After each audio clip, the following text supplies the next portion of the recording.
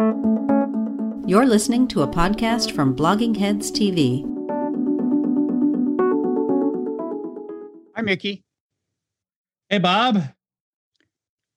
So I keep getting these one after another, these incomprehensible instructions for how to vote. This one says options for returning your vote by mail. It has 3 options, but it's completely unclear whether I have to vote by mail or not. Is there a regular election coming or not? There's a little thing about safe and accessible in-person voting options in the left on the right-hand side, but they clearly don't really emphasize it.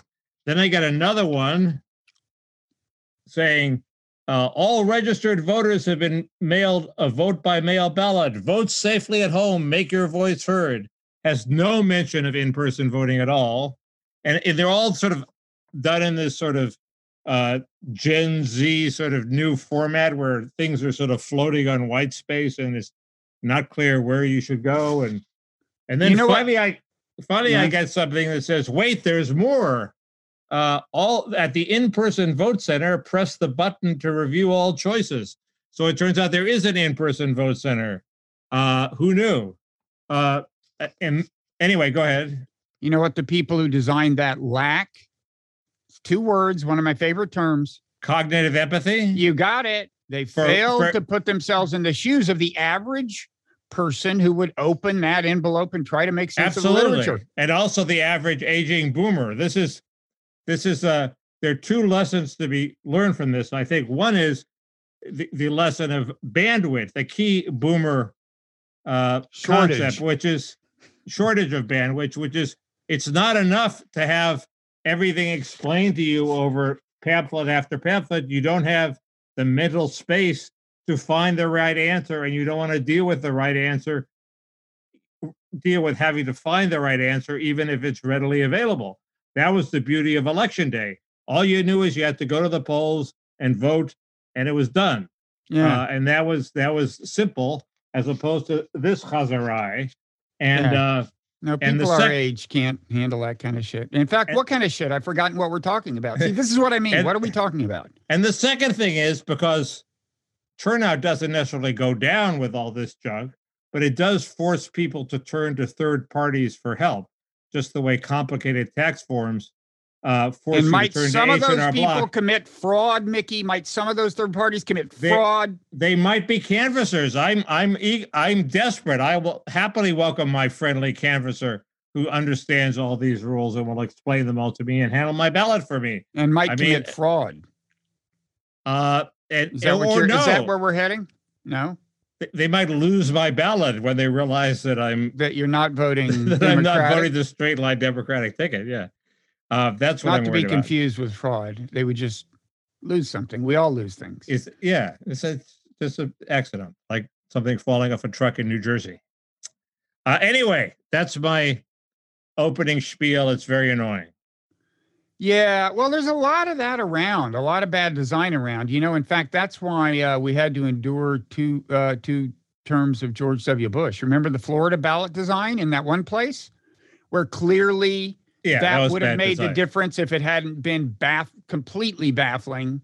There were clearly a lot of people, and that would have swung the state if the people who meant to vote for Gore had their votes. But it was also obviously something that could not be overturned by a court. You couldn't say, "Oh, these are Jews; they would never vote for Buchanan. They must have meant to vote for Gore." No court, no judge was going to decide that. Definitely can't say that. You can't even say, obviously, some significant percentage with this ballot design meant to vote for Gore and not Bush. And you know who the person was who wanted to double down on this completely doomed theory as the Gore spaceship was auguring into the ground. Wait, which theory? Wanted to emphasize the butterfly ballot theory, which was a loser, even though it was completely as an equitable matter, it was correct. But not, it was not going to win in court, as opposed to checking the overvotes, which they neglected to do, which would have won Gore the election. Let me guess. I don't know. Joe Lieberman? No, that person was Ron Klain, Bob. Biden's chief of staff, who was in the process of not doing anything differently as the Biden spaceship augurs it to the ground. So yet another person who helped get us into the Iraq War is promoted instead of demoted. Did he help us get us into the Iraq War? Well, he helped get Bush elected, apparently, according to you. But he was working for Gore. I know, but he helped get Bush elected, and Bush invaded Iraq.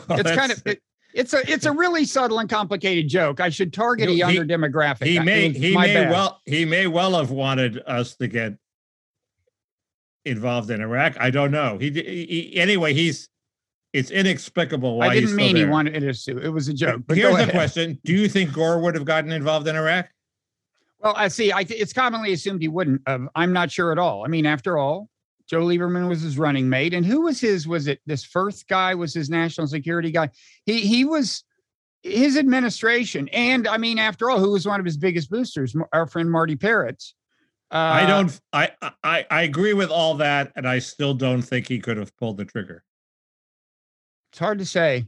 I'll tell you, it was crazy times. I mean, look, all the people who would have restrained him. All of the so-called progressives and liberals supported the war. Who would have stopped him?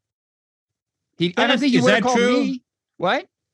I mean, people like Josh Marshall, who supported the war, had bailed by the time the war was actually a. Well, yeah, but Slate, the New Yorker. I mean, come on, these bastions of at that point, these mainstays of liberal, supposedly democratic thought. Mike Kinsley would have stopped it. I think Gore might spend more time talking to Marty than to Mike. I'm not sure, but maybe Mike would have gotten to Marty. I don't think Mike was all that passionately against the war. I don't think Marty had that much. But I don't think Marty had that much influence on Gore. He eventually turn on him a bit. I think he once said Gore that didn't take his advice. At one point, I think he said that they spoke by phone almost every day. I think he said that. But what did they speak about? Maybe they were talking about the great songs from the 60s or something. Could have been. So I don't know. Well, maybe we're spending so much time on this because once again the main story of the week is depressing. This is the second week in a row where a mass shooting is kind of the biggest story. Yes. That's horrible. And it looks like there is. I was always despairing of gun control, even though I'm sort of weak on the subject. I'm not in step with my conservative friends because anything that could get through Congress, anything that was tolerable was ineffective. But it looks like they are going to do.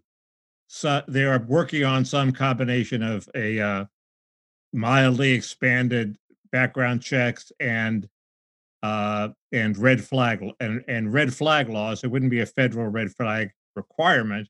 It would be, grants encouraging states to adopt red flag laws. And what's an example of a red flag law? Oh, I don't know. I guess if you torture a small animal outside the school, or you visit the school psychiatrist and say, and exhibit symptoms that are required to be reported, or you beat up your wife, I guess that it's like a FICO score, and I guess I'm waiting for the Silicon Valley genius to propose a FICO score like thing for your propensity to commit mass murder, so that that in Davos this week there was a guy got a lot of grief for proposing tracking every person's carbon usage by computer. In other words, you have instead of it's not like a Chinese social credit score. It's like a Chinese social credit score, but only focused on your carbon usage. And somebody's going to take that crazy idea, which I find horrible, and say, let's do it for people who have a propensity to be like this shooter. And it's a little less crazy there, or it's still pretty crazy.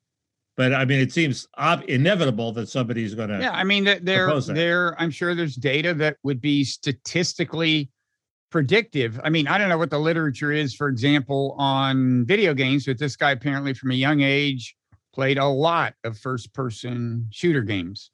Wouldn't shock me if mass shooters are disproportionately likely to have done that. If you got a whole bunch of data that the government doesn't have, like, do you have a girlfriend? Do you have good relations with your parents? Do you have male friends? Are you on a sports team? All sports team would be a positive. You could Depends actually on the sport, but you could be much more.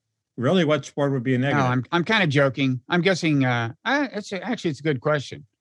But no, you're right. I mean, kind of mainstream social involvement is probably a negative indicator of likelihood to do this. Anyway, you could probably come up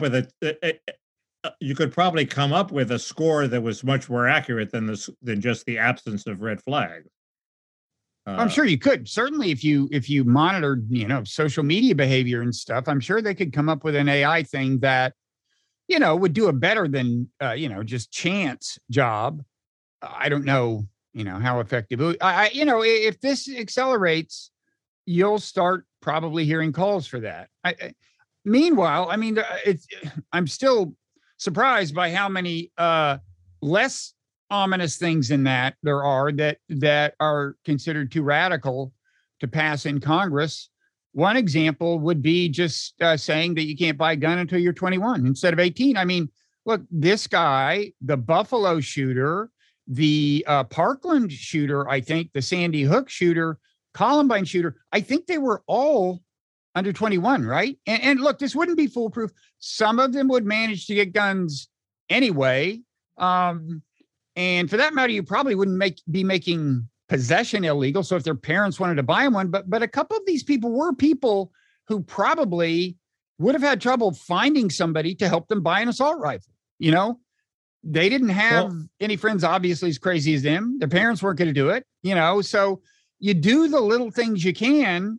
And yet, apparently, even this could not get 10 Republican votes in the Senate. You can't drink until you're 21. I mean, is this so crazy?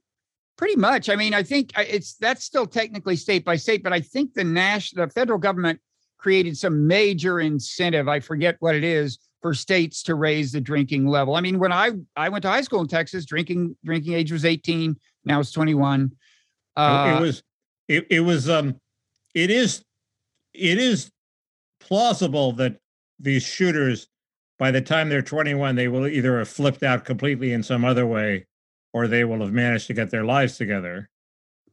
Just an increment of greater, self-control, or they'll have finally met a woman or something. I mean, all kinds of things can happen that, these guys are often right on the edge. It may happen, it may not happen. Anything you can do to decrease the chances.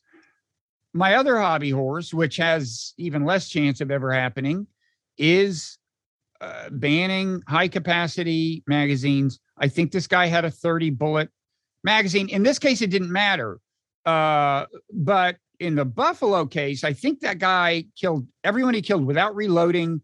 And you never know what if he had to stop and reload. First of all, bad things can happen. He can get flustered. It certainly gives people more of a chance to rush him. You just never know. I mean, I think you do the things you can do around the edges to slightly decrease the chances without egregiously infringing on civil liberties. Why not do all those things? I assure you the founders were not thinking, man, one thing that would clearly violate the Second Amendment is if you could only shoot, 8 shots in a row without reloading, right? I mean, you could only shoot 1 shot without reloading in those days. I must admit, when I think of my marksmanship, I think I would need more than 8 shots. But the founders clearly wanted you to be able to protect yourself. They wanted you to be able to rebel against authority if there was a time when the authorities got oppressive, and you wouldn't want to be stripped of your guns. Does that require more than 8 bullets? I don't know. Self-defense does not. I mean, can I just say something about people who buy guns for self-defense? When they are used violently, it is almost always either to commit suicide or to murder someone. Okay, that's what actually happens with guns that are bought for self-defense. But in terms of actually defending your home, I would guess I have no data on this, but I would guess that 99% of the times they are successful in defense. What happens is intruder breaks in, either sees the gun or you fire 2 shots and he runs away. That's what happens. There aren't many cases where someone comes to your house and their plan is to murder you with an assault rifle, right? It just, I mean, again, it's kind of like torture in the ticking bomb scenario. You can come up with these scenarios that won't actually happen more than one times in a million, but they don't happen more than one times in a million. What if you're a woman living at the end of a dirt road in the Western United States where there's nobody else around and you don't know who's going to come down that dirt road and you want to be able to protect yourself if they do? I don't know that 8 bullets is enough, but what if there are 2 people coming down the dirt road? Buy 2 pistols. I mean, again, if 8 shots doesn't stop them, you're probably in serious trouble. In any event. In other words, another 8 probably isn't going to help. But it's just like, it's like, Mickey, we used to have these arguments when I was against torture being legal. As I recall, you were for it. And you would come up with these crazy scenarios that have literally never, ever happened and have almost no chance of ever happening. Okay. You can always do that. Try to imagine a woman living alone who won't manage to discourage an intruder by firing 8 bullets at his face. Okay. That will not lead him to flinch. Okay. I suppose there's a movie in which that happens, but it's just not, Well, the one thing I don't, the one argument that's often made that I don't buy is the argument on the right that says, well, look at Chicago and New York. They have strict gun control laws and they have out of control murders way more than other areas. But just as we argue that Chicago and New York have weird, sick cultures in some way, that it might mean that gun control laws, yes, they won't work there, but they will work in a lot of rural areas where you don't have gangs and a huge, I guess you can't call it an underclass anymore, but we have basically a lot of high crime areas. You have a shot at actually having an incremental positive effect because most people, will obey the law and find it hard to get a gun if guns are illegal. Well, also, if you can cross state lines, if the law is not uniform across the country, I think the Buffalo shooter, I think the high capacity magazines are illegal in New York. I believe he crossed state lines to get his 30 bullet magazine. And that's why some of these things you pretty much have to address at a federal level. The state line argument, though, has always seemed to be a cop out for excusing a culture where you're just going to be able to get it. You can get heroin. Heroin is one of the most illegal things around. Okay. You can get heroin, you're going to be able to get a magazine. You can get that. As for magazines, I would say 2 things. If you were serious about it, again, I realize this is politically impossible. I mean, this is America. You can't get anything serious done legislatively. But the way I would do it is I would first of all have a very generous buyback program. So everybody who has a magazine that's too big, you buy it back. And then after that, you make possession itself illegal. Doesn't mean you're going into people's houses looking for them, but if you stop a guy and he's driving drunk, so you search his car and you find a high capacity magazine, that he does jail time for that. I mean, that's the way if you're gonna do it. But none of this is gonna happen. Buying back guns seems fruitless because the arsenal, as they call it, I'm talking about magazines. As existing guns is so big you could never make a dent in it. But maybe with magazines, the arsenal is less. Look, you could get 5 billionaires to contribute enough money to pay for that, because that's the kind of cause that they would support. I think the billionaires are going to go for this FICO score for shooters. Myself, it's an interesting question. Go for both. There are actually a lot of libertarians in Silicon Valley, so it's an interesting question. On the other hand, but then why is Silicon Valley creating an Orwellian nightmare state of one of the social ironies? Surveillance. We can refer to this as the Peter Thiel irony, perhaps, given I think what some of his software does. Actually, that's a good point. Peter Thiel probably already could do this. Do what? You mean track potential shooters? He may be doing Palantir software. Yeah. It's look, it's doable.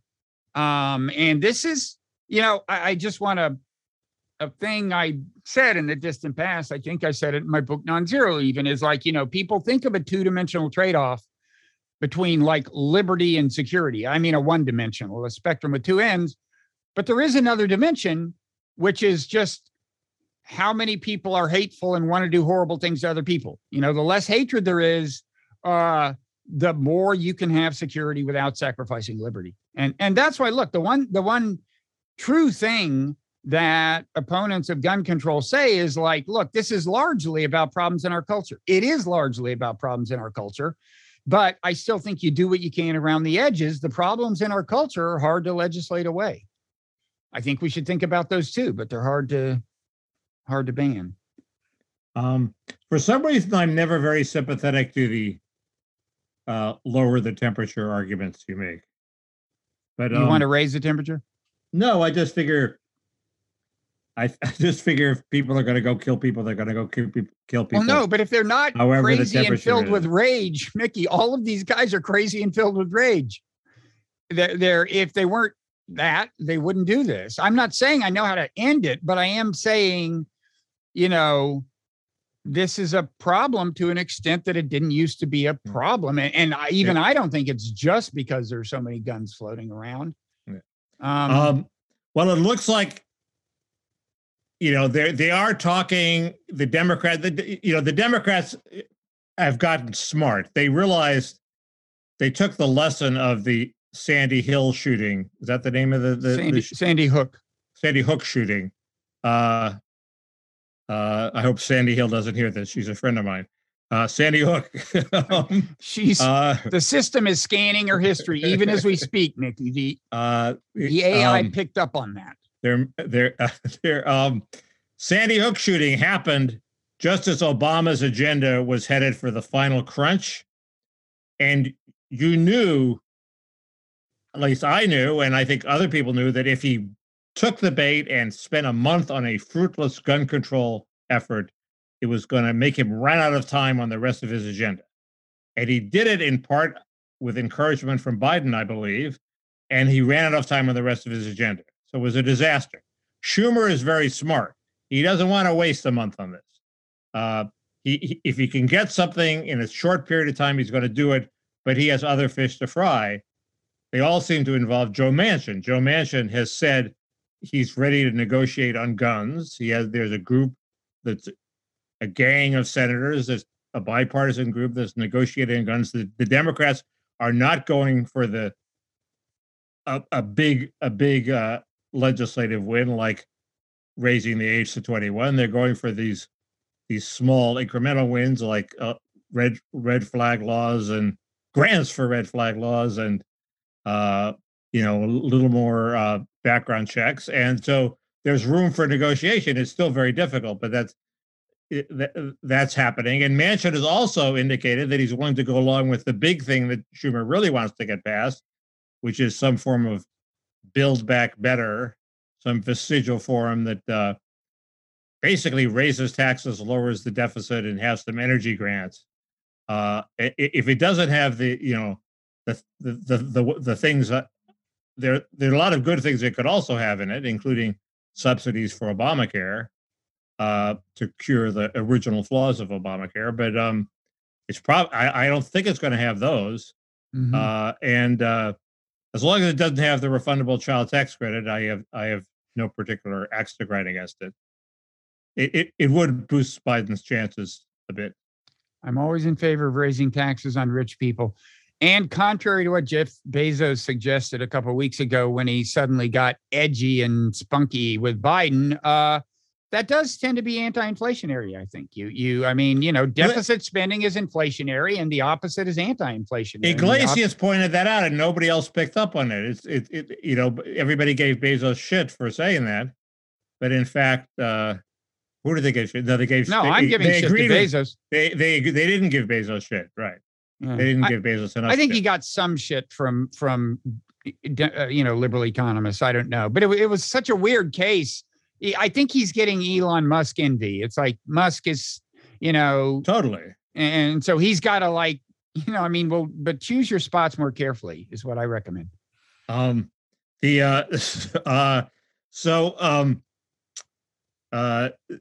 inflation figure that just came out was lower than expected. Oh, I didn't know that. Was that like today? 4.9% today. Mm. I'm waiting for Jason Furman to weigh in. So you think there might be a base effect because it was higher last year? I don't know. I have no idea. Anyway, it's been interpreted as signs that inflation may be slowing down. I'd wait for Jason Furman to weigh in. I checked his Twitter feed before we taped. He didn't have a reaction. He was in Davos saying that now that inflation has taken hold of the world economy, don't kid yourself. The central banks are going to have to do much more than they're letting on they're going to have to do to bring inflation under control. So don't abandon the idea that every time the stock market goes down, the Fed is going to do something to boost it back up. It might keep going down. So you don't want to buy on the dips, as I just did. Or did you? A mistake. Well, I have only $1,000, and I blew it all on investing in an index fund that I've made now $30. Just tracks the S&P or something. This was a high tech index fund, but I figured that's more volatile. Well, if you're diving back in, I mean, once this gets out, now that it's public, I mean, I'll tell you, what I'm going to do? I'm going to buy in between now and when we post this, because when we post this, all your followers. Isn't that illegal insider trading? Isn't that like Bill? Well, this weird story came out on Breitbart. It wasn't completely nailed down, but it was very interesting, if true, that Bill Gates is funding a lot of organizations that trash Elon Musk. So it's not just that he's shorted Musk's stock. It is he's spending his millions and billions to drive the stock down. Now, is that illegal? Probably not. Probably not. It's not insider trading. It's sort of, but it's a secret dark fund. He's not being transparent about it. And second, why would Bill Gates do this? He has plenty of money. He doesn't need to make profits. I mean, he doesn't need to make profits on Musk's stock. Did you see Musk's tweet about Bill Gates? This is probably retaliation for that. He said he was pregnant. I think he's been doing it for a while. No, I think Musk was. No, he showed him a picture of him looking overweight and said something that your average 13-year-old would say when tweeting a picture of somebody he didn't like who looked overweight. Yeah, that's what Elon Musk does. What did he say? I forget the joke, but the whole idea. It was a pregnant man emoji. It was a pregnant man emoji. It was not. He was just overweight. Okay, but he's making fun of him for being overweight. How old are most of us when we stop doing that? Donald Trump excluded. How old are most of us when we stop doing that? Well, it's like one of those things where, if you're a normal person, you stop it when you're 18. But if you're in the elite, you probably keep doing it for your entire life. I don't think it works that way. Quite the contrary. In general, traditionally, the people who have risen to high levels in the establishment, the elite, are people who stopped doing it earlier than you and I did. That's why but maybe that's what's changed about the world. And they go to clubs, and at the clubs they say, Bill Gates is disgustingly fat. I mean, tell it to Joe Rogan.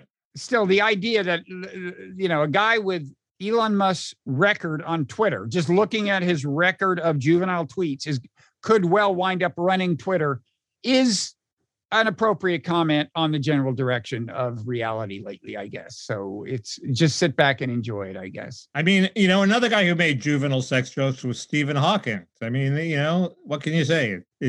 Stephen Hawking? He was filthy. There were all sorts of like weird quantum dirty jokes. I think you got to give him credit between his genius and his physical malady. I give him credit. I'm just saying that it doesn't bother me that much that he had a juvenile sense of humor when it came to sex. He did manage apparently to have an affair with his nurse, which is hard enough. More than I've done. Me, right. So my hat's off to him. Anyway, I just think Gates is cruising for a bruising there. Well, he's getting it. So there's so many conspiracy theories directed at him, Well, it started with Epstein. I mean, that's the Epstein, he's distracting. He's distracting from maybe he's like Denspec. He's distracting from the Epstein scandal by opening up a whole new scandal. So everybody forgets that he was pals with Epstein. That could be it. He is a smart guy. But the Bill Gates microchip in the vaccine, you realize you've got how many of those floating around? 3 by now. You got 3 Bill Gates microchips in you. There was this, I missed that. What did you say? I was thinking, that's the theory that the vaccine is used to get Bill Gates microchips into your body, which a number of people actually believe. I mean, an alarming number of people. Well, I'm waiting for the next Severance show where they, in order to stop high school shootings, they insert a chip into every young male that goes off every time they. We can arrange that. Have you watched more of Severance since we spoke last week? Yeah, I've watched. I'm on like episode 3. Okay, so we can talk about that in the pair. Anyway, but we digress. Anyway, I forget. Oh, there was this hilarious thing in Business Insider where Reid Hoffman of LinkedIn. I know him. Scandal because he had invited Musk to a dinner with Jeff Bezos, Jeffrey Epstein, Joichi Ito, the guy from MIT, and him, and Peter Thiel, and it sounds like a dinner you could have a 1-act play entirely based on this dinner, and it would be an interesting thing. But of course, there's no evidence this dinner ever happened. I mean, he invited him. I mean, Bob, I invite you to a dinner with, Happens with Jeff all the Bezos time. and Elon Musk, and we're going to get Zelensky in, and Prince Bandar, and all, I've been to dinners you organized where the advertised guests did not show up, Mickey. In real life. Have you organized those dinners? No, you organized them. There was all this glittery bait. Bob, want to come to dinner? All these people will be there. Oh, that happens all the time. That's my point. It happens. That's your point. But that happened. That was an accident. There are people who do it intentionally. Anyway, it happens. But you had me, Bob. I know that's enough. Yeah. So on Ukraine, yeah. The big news was Henry Kissinger, I think. Not the only news. Okay, go ahead. It was also the news that, well, first of all, I should say I've been doing an experiment this week. I have stayed almost entirely off of Twitter and entirely off my Twitter Ukraine list. And as a result, all I know is what the mainstream media is reporting. And as I've argued before, the mainstream media is usually, if there's bad news for Ukraine, they're usually several days behind it on it. In fact, I would like to play you a clip from the BBC today where they're saying basically what I told you a week ago, as if it was news. Can I do that? Yes.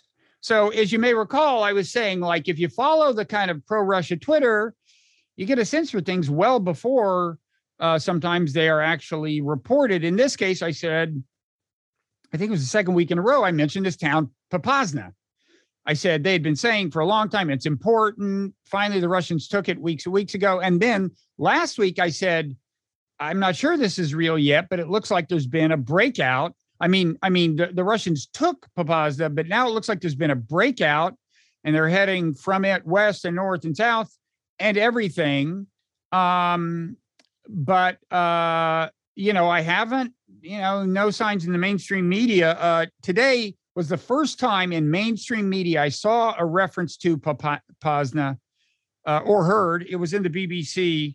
I'm going to play it. The other thing I had said was one implication of this is that for this, among other reasons, this town of Severodonetsk, a big, important city, will now be imperiled and either the Ukrainians will withdraw or there will be a big battle or something.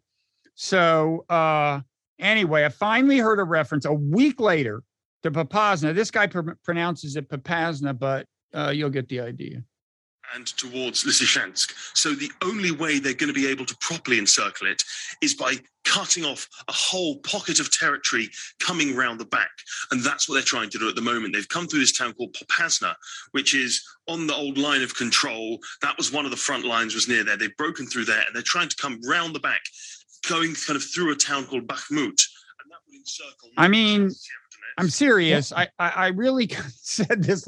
I mean, there's been a little more, but and this is a fuller report and everything, but there is this lag in reporting bad news for Ukraine that I've kind of figured out the dynamics of it. Maybe I'll go into it in the paragraph. I think that's kind of changing, because I was reading Anne Applebaum's latest piece about how why we must pursue Putin's ultimate defeat and humiliation as our war goal, as opposed to taking the Henry Kissinger approach, which is giving him an off-ramp where he actually gets some territory.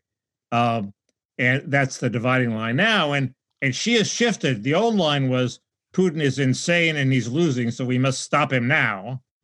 And now, while we have the advantage, now her line is shifted, and it's now Putin is rational and he's winning, so we must stop him now. Right. Either way, the result is always the same, but the anti-Putin people have completely incorporated the idea that he's doing okay. And but that's a swing over the last 2 or 3 days, so far as I can tell. I mean, whereas there was evidence of it many days earlier. Yeah. But I guess the argument is he's not about to take this off ramp. He thinks he's doing fine. There's no point in offering him an off ramp. Blah blah blah blah blah. And he's rational, so of course he won't launch nuclear weapons when we say our goal is to depose him and destroy his government and his way of life. I mean, that, that as Roth Douth had pointed out, that is the weakness of Applebaum's piece. If the more she ups the war aims to destroy Putin, the more likely it is nuclear weapons will seem like his only option. Yeah, I mean, and that's why I can't believe how much grief Kissinger took, because I think he was basically saying, look, the most you can hope for is to get back to the status quo ante, which would be, first of all, at this point, that's a huge hope to get back to the status quo ante. Where he's got Crimea and less than half of Luhansk, or the combined territory of Luhansk and Donetsk,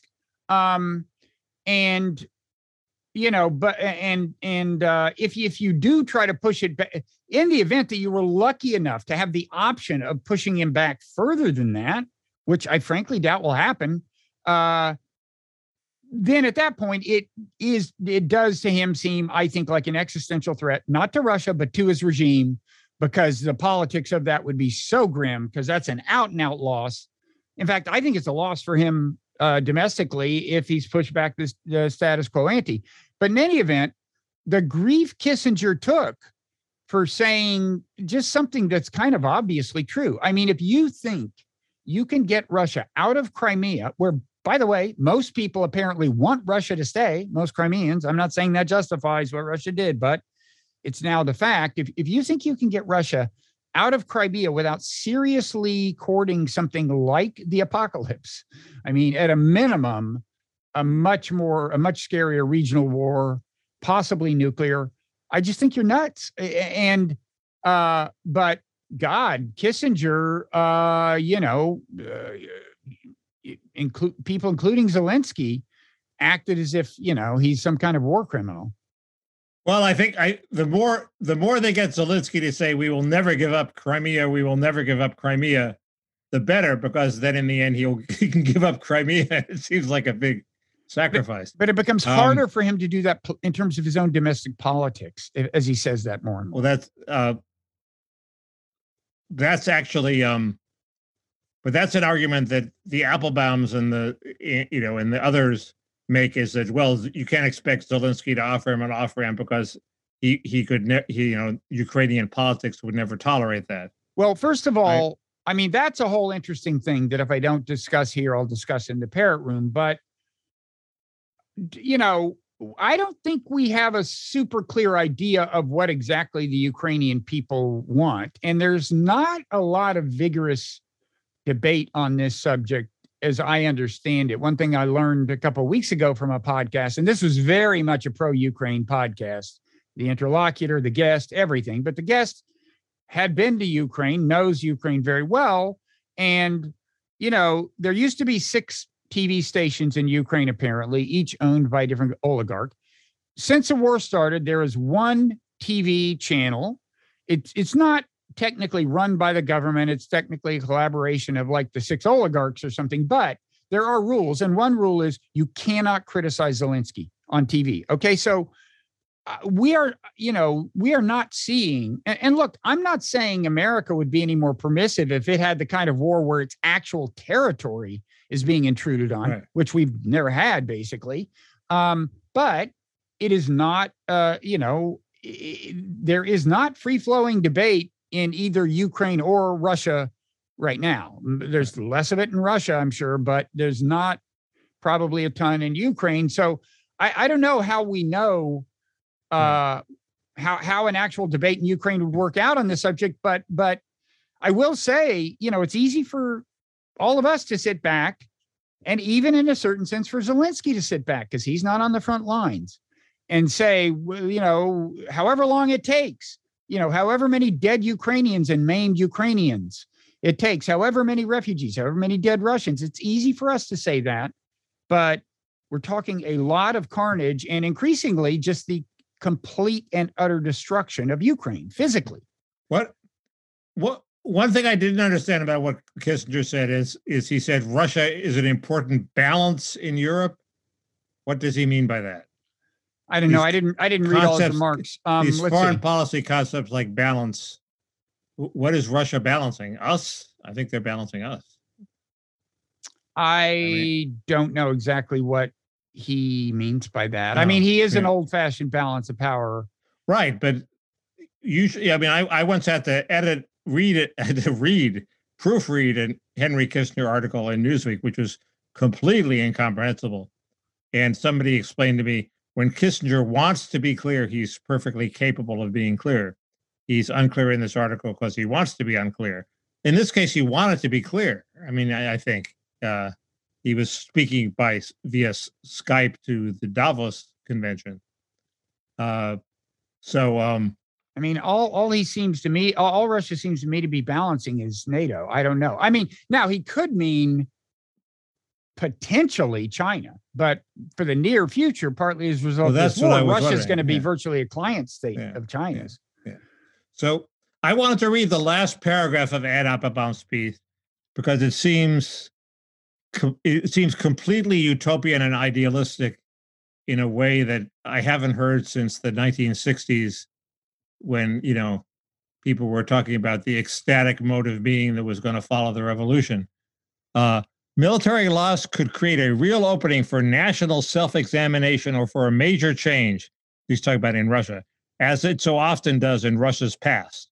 Only failure can persuade the Russians themselves to question the sense and purpose of a colonial ideology that has repeatedly impoverished and ruined their own economy and society, as well as those of their neighbors, for decades. Yet another frozen conflict, yet another temporary holding pattern, yet another face-saving compromise will not end the pattern of Russian aggression or bring permanent peace. Well, I would say if foreign setbacks for foreign adventurism have that kind of feedback effect, why is Anne Applebaum, even after the Iraq War, still have this huge platform at the Atlantic? If self-examination actually worked within countries, she would not be a prominent voice. She and her whole, crew of fellow hawks, neocons, and so on. Yeah. That's perhaps an unfairly personal reply I'm giving you, but it's just, the true answer is it's like, yeah, it could happen. But, I think history shows that all kinds of shit can happen. He can be deposed in a palace coup and it can be worse. A true defeat could force the reckoning that should have happened in the 1990s. She wants a reckoning. Everybody wants a reckoning. I'm sure Putin will be eager to take his eager to stop the war if he knows that the results will be a reckoning in which he'll be reckoned out of power. Anyway, yeah, it's just a triple bank shot. There's this ecstatic, we want this reckoning in which the revolutionary forces will win and everybody will see the light. There's a similarity between Applebaum and the left and the new neocons of the left, and it's pie in the sky in both cases. Which part of the left on what issue? Reckoning. You haven't heard about the racial reckoning that's happening after Black Lives Matter? It's all about everything in the press is now a reckoning of privilege, reckoning of this, reckoning of that, and they remaking the flaws of society with a reckoning.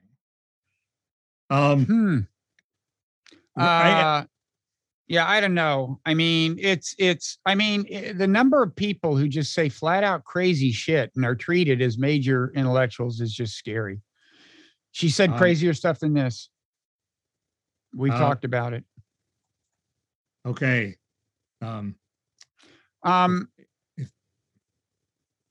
If that's true, I love it.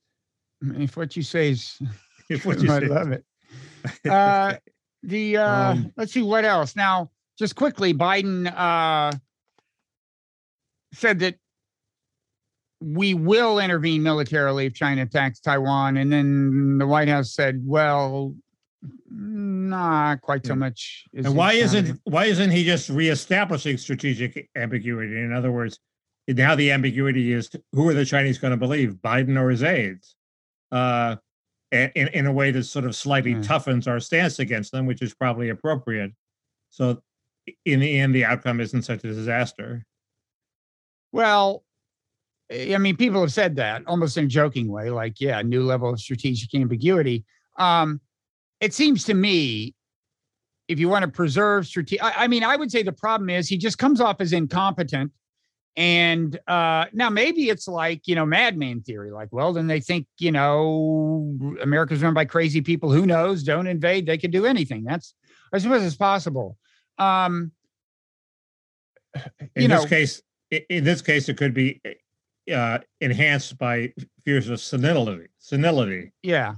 In other words, the really senile old man will order a war, really could in his allocated state. If they really think he means it, of course, it provides this kind of a perverse incentive to invade now, while America is, has less of a presence there than it will have, and Taiwan has less American arms than they'll have, That's a good point. In a few years. It's the same. We've talked about this a little bit. It's just like in Ukraine, where we're like, let's flood them with weapons. It'll be a deterrent. And Putin is like, I think I better go now. There's only going to be more NATO advisors and weapons as the years roll by. Bizarrely, Fiona Hill said one of the reasons she validated the madman theory recently by telling some talk show host or interviewer that she thinks Putin didn't invade under Trump precisely because he didn't know how Trump would react. Trump is a madman. He's not rational. And he figured Biden was rational. Therefore, he could deal with him if he invaded. It's just a weird, unlikely source for the madman theory.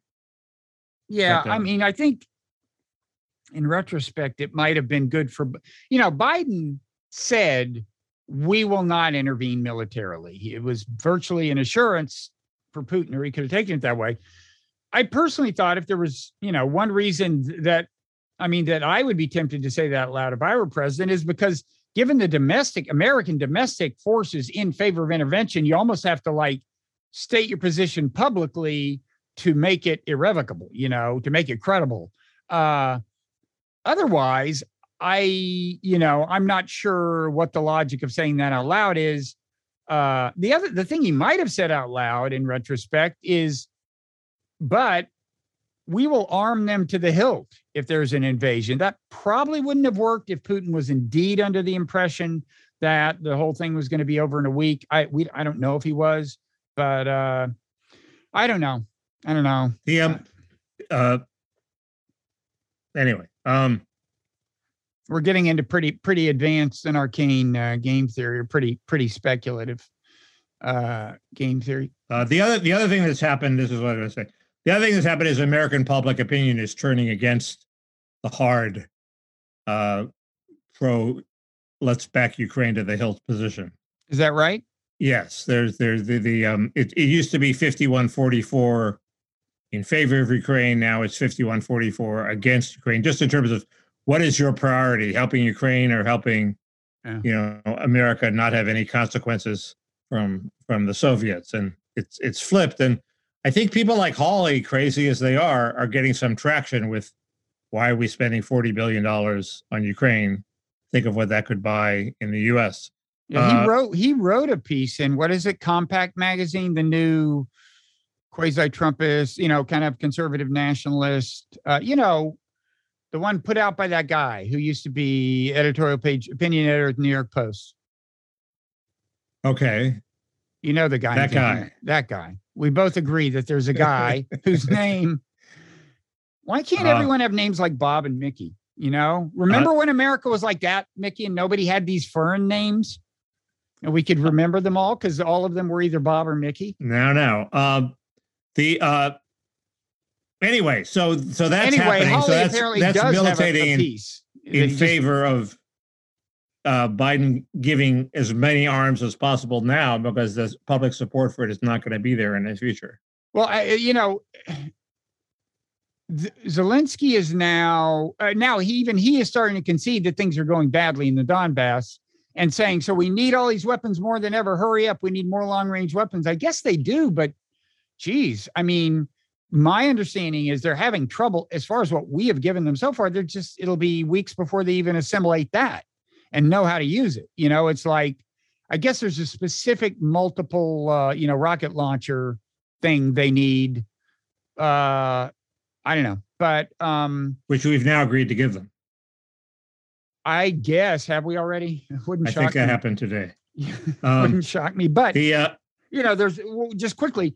There's of course the economic downside of all the sanctions, and not to mention just the sheer deficit spending of giving them $40 billion, and all that is inflationary. All of that is inflationary, and inflation's a problem. And that may be pointed out in the run-up to the elections. And I guess we should also mention that Russia's secret weapon is turning out to be this blockade that is stopping food going to a whole bunch of countries in Africa, and including Egypt, and that they said, oh well, we'll let the food through if you relax the sanctions. So there's that's in play too. And just quickly related to that, one last kind of tactical or strategic thing. I don't think we just should assume that Russia has given up on taking Odessa, in which case they would turn Ukraine into a landlocked country. And that's one reason that, Ukraine faces some tough choices now, like with Severodonetsk on the verge of being surrounded. It's like, do you withdraw troops to fight another day and make it less likely that they can take Odessa? Or do you do another Mariupol, and lose thousands of troops, presumably there's that many there, to either, death, being wounded, or being imprisoned? I assume the Ukraine strategy is that the Russians are advancing now, but they're going to get exhausted, and their supply lines are going to run short, and they're going to be much weaker in 2 months from now. That is a commonly said thing, and it could well be true. They may not manage to take all of Donetsk. They may not even take this final city in Luhansk. Who knows? But I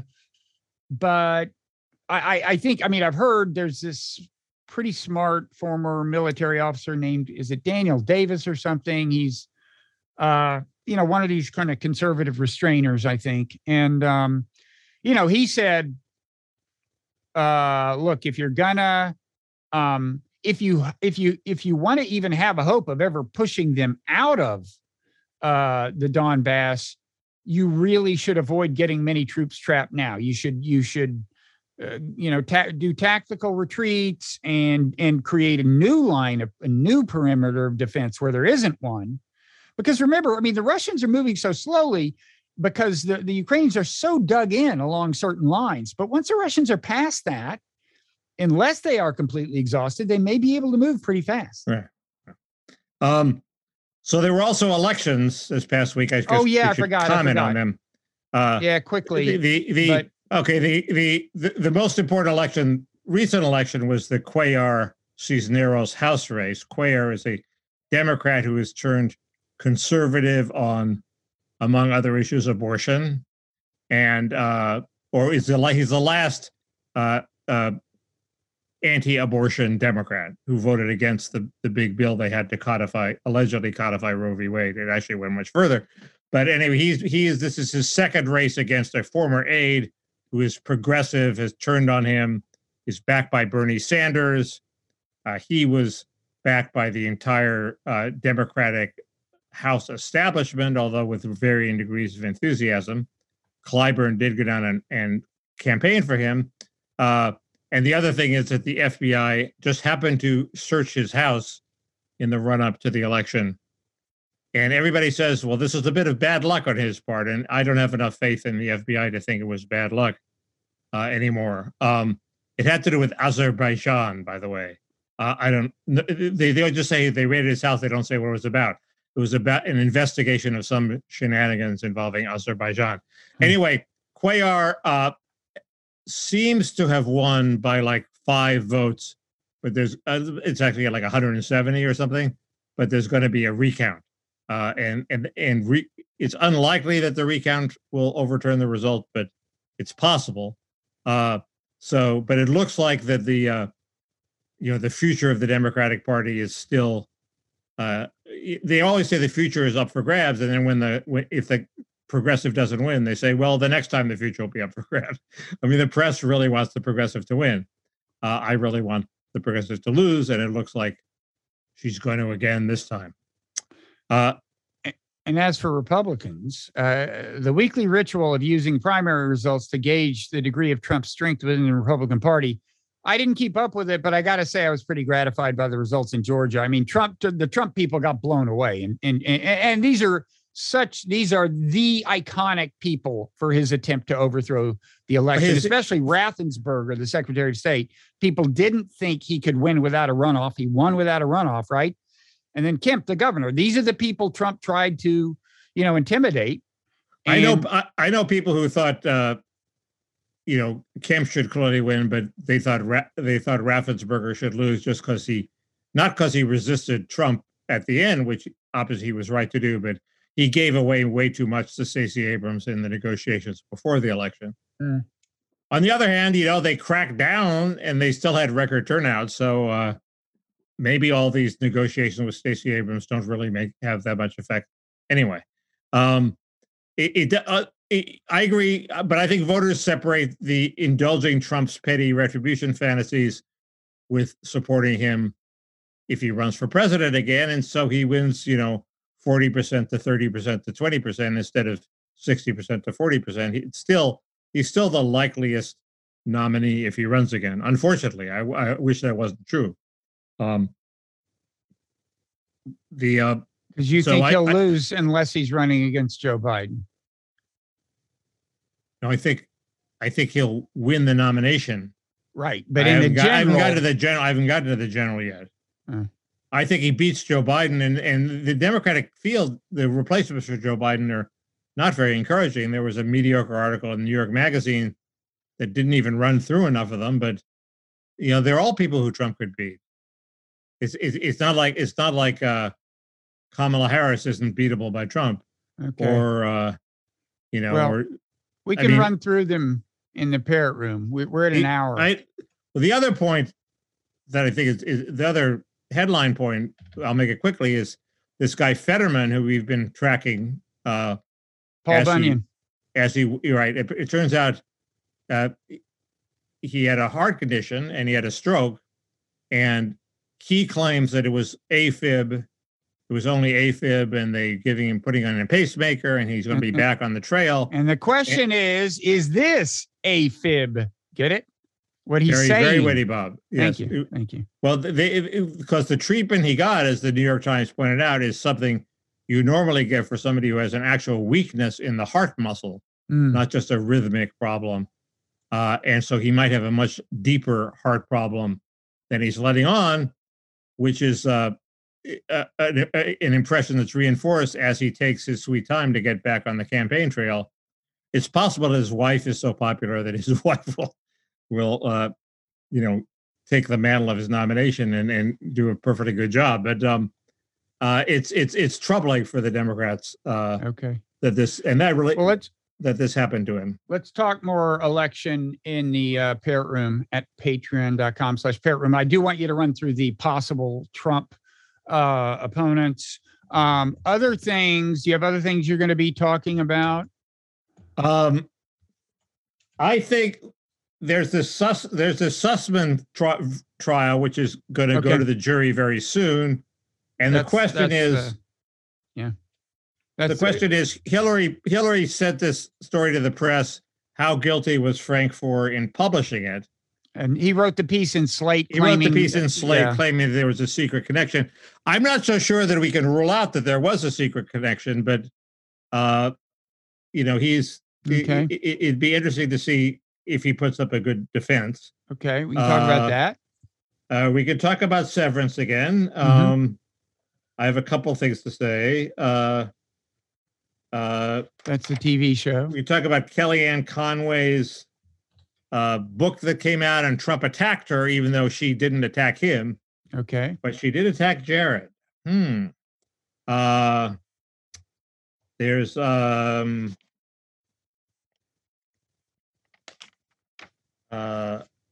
I haven't read Elon Musk's tweets, but I will read them by the time of the Parrot Room. There's Twitter. Tony Blinken's big speech, which I'm sure you have an opinion on. I didn't read the whole thing. I certainly have opinions on Tony Blinken. You read more of it than I did. There's Peter Thiel is now possibly being the biggest kingmaker of the election cycle. Money can do that for a man. There's he also has good candidate choice. There's the difference between the Bush dynasty and the Clinton dynasty, both of which have collapsed. Tim Russert's son, Luke, has opened up the national service debate again. I don't know if you want to get into that. I mean, we got all these wastrel men. Okay, I'll just say yes. If that'll keep you from elaborating now. Yes, by all means. Let's talk about that in the Parrot Room. Do you want to talk about monkeypox instead, Bob? I can't get enough of it. Monkeypox. I'm writing it down. Okay, that's about 9 things. Okay, well, I have 9, Bob. How many do you have? You don't have to sound competitive about it, Mickey. This is a collaborative endeavor. I'm just saying who's pulling the weight in terms of generating gratuitous topics to talk about. Well, let me see. Well, first of all, I want to, if there's anybody out there who isn't sick of my rants indicting the mainstream media's coverage of the Ukraine war, and in particular, the reliance of outlets like the New York Times and the Washington Post on the Institute for the Study of War, funded by the arms industry, run by neocons, you're in luck, because there's going to be more. I actually figured out what it is about the way the Institute for the Study of War covers Ukraine that does create this several day lag in any bad news for Ukraine actually reaching the brains of Americans. I want to. They had some bad news recently. I know, and they finally got around to sharing it with us. But I really understand something more clearly, and I have specific trashing of the Times and the Post I want to do. Relatively speaking, I think the Wall Street Journal comes out looking good, by the way. So aside from that, you have opinions on John Kerry and other Democratic officials undermining Trump's attempts to nix the Iran deal, basically encouraging Iran to hang tough, I assume. I'm not sure what you're talking about, but I'm happy to talk about recent developments in the Iran deal and Biden being, a total coward there. So I'm writing that down. I just got a tiny bit of an update about the podcast Dead End about murder and corruption in New Jersey in areas shockingly close to where I live. We could talk about the Princeton professor who was fired. Do you have any? That's in your neck of the woods, right? I didn't know that much about it. He allegedly is a victim of a martyr for free speech. It's one of those things where, they have some argument against him, but it's a pretext for punishing him for his speech. Well, which I if that's your believe, view, then you have a view. That's okay. but that's an inherently duller. That's a duller debate than he was innocent. Okay, we'll see if we may debate that. Station 11. I finally finished this, epic TV series. I'll have things to say. I hope it wasn't about the redemptive power of art. It's about, I would say, the redemptive power of art. but that's not all you can say about it. It's enough for me. Yeah, well, we've said that. I just want to report back, since we've been talking about it for weeks in the parrot room, and say that I finally made it, and I think I deserve a medal. No, it's interesting. So that's a lot of stuff. We'll try to talk about almost all of it in the parrot room. Patreon.com/parrot room. Oh yeah, click the like button on YouTube. Do us a favor. Rate and review. Where you can experience the redemptive power of art. All right. We'll see you there. Of our art.